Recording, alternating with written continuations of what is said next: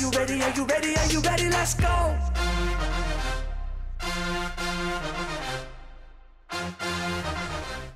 Welcome to Unpacking the Home Advantage. My podcast is to help you understand the mortgage loan side through my experience and knowledge. My name is Paige Ashby. Did you know that disputing an account on your credit report affects your loan approval? Yes, it does, and it varies on what type of program you're going with. Stay tuned to find out how it will affect your ability to qualify. Let's get unpacking.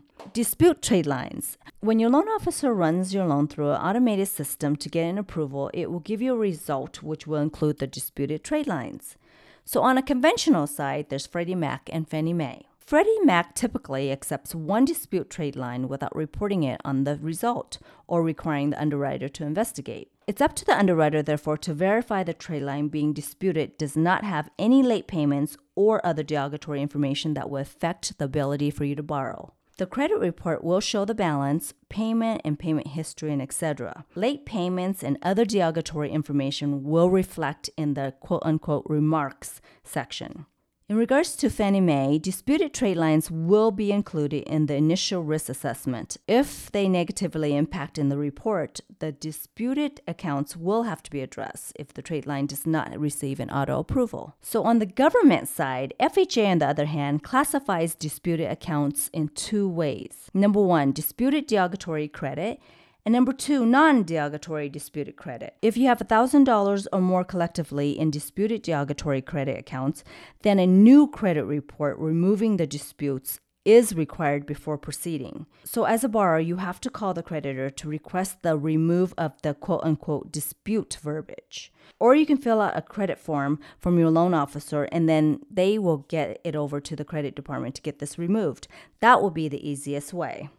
The presence of non-derogatory disputed accounts require no action.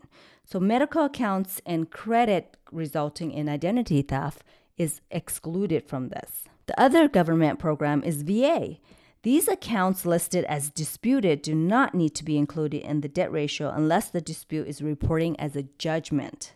So no new credit is required showing the removal of this dispute. Most of the time when my client is disputing an account, it will bring down their credit score a bit because the account is open. There's no end result yet. So it's really important to try to get it resolved and close it out so your credit can move up. Before disputing any trade lines, you need to know if it's going to help you or hurt you. So this is very important for you and your loan officer to go over to make sure the disputed accounts should be addressed or should be left alone. If you have enjoyed this information, make sure you give me a follow. And if you have anyone that may benefit from this, please share. More episodes to come. As an active mortgage broker and a mentor, if you have any questions or need pre-qualification, please reach out to me through LinkedIn, Paige Ashby Lending. And all my other contacts will be below in all my episodes. And also let me know if there's any other subjects you want me to go over. Thanks for being part of Unpacking the Home Advantage.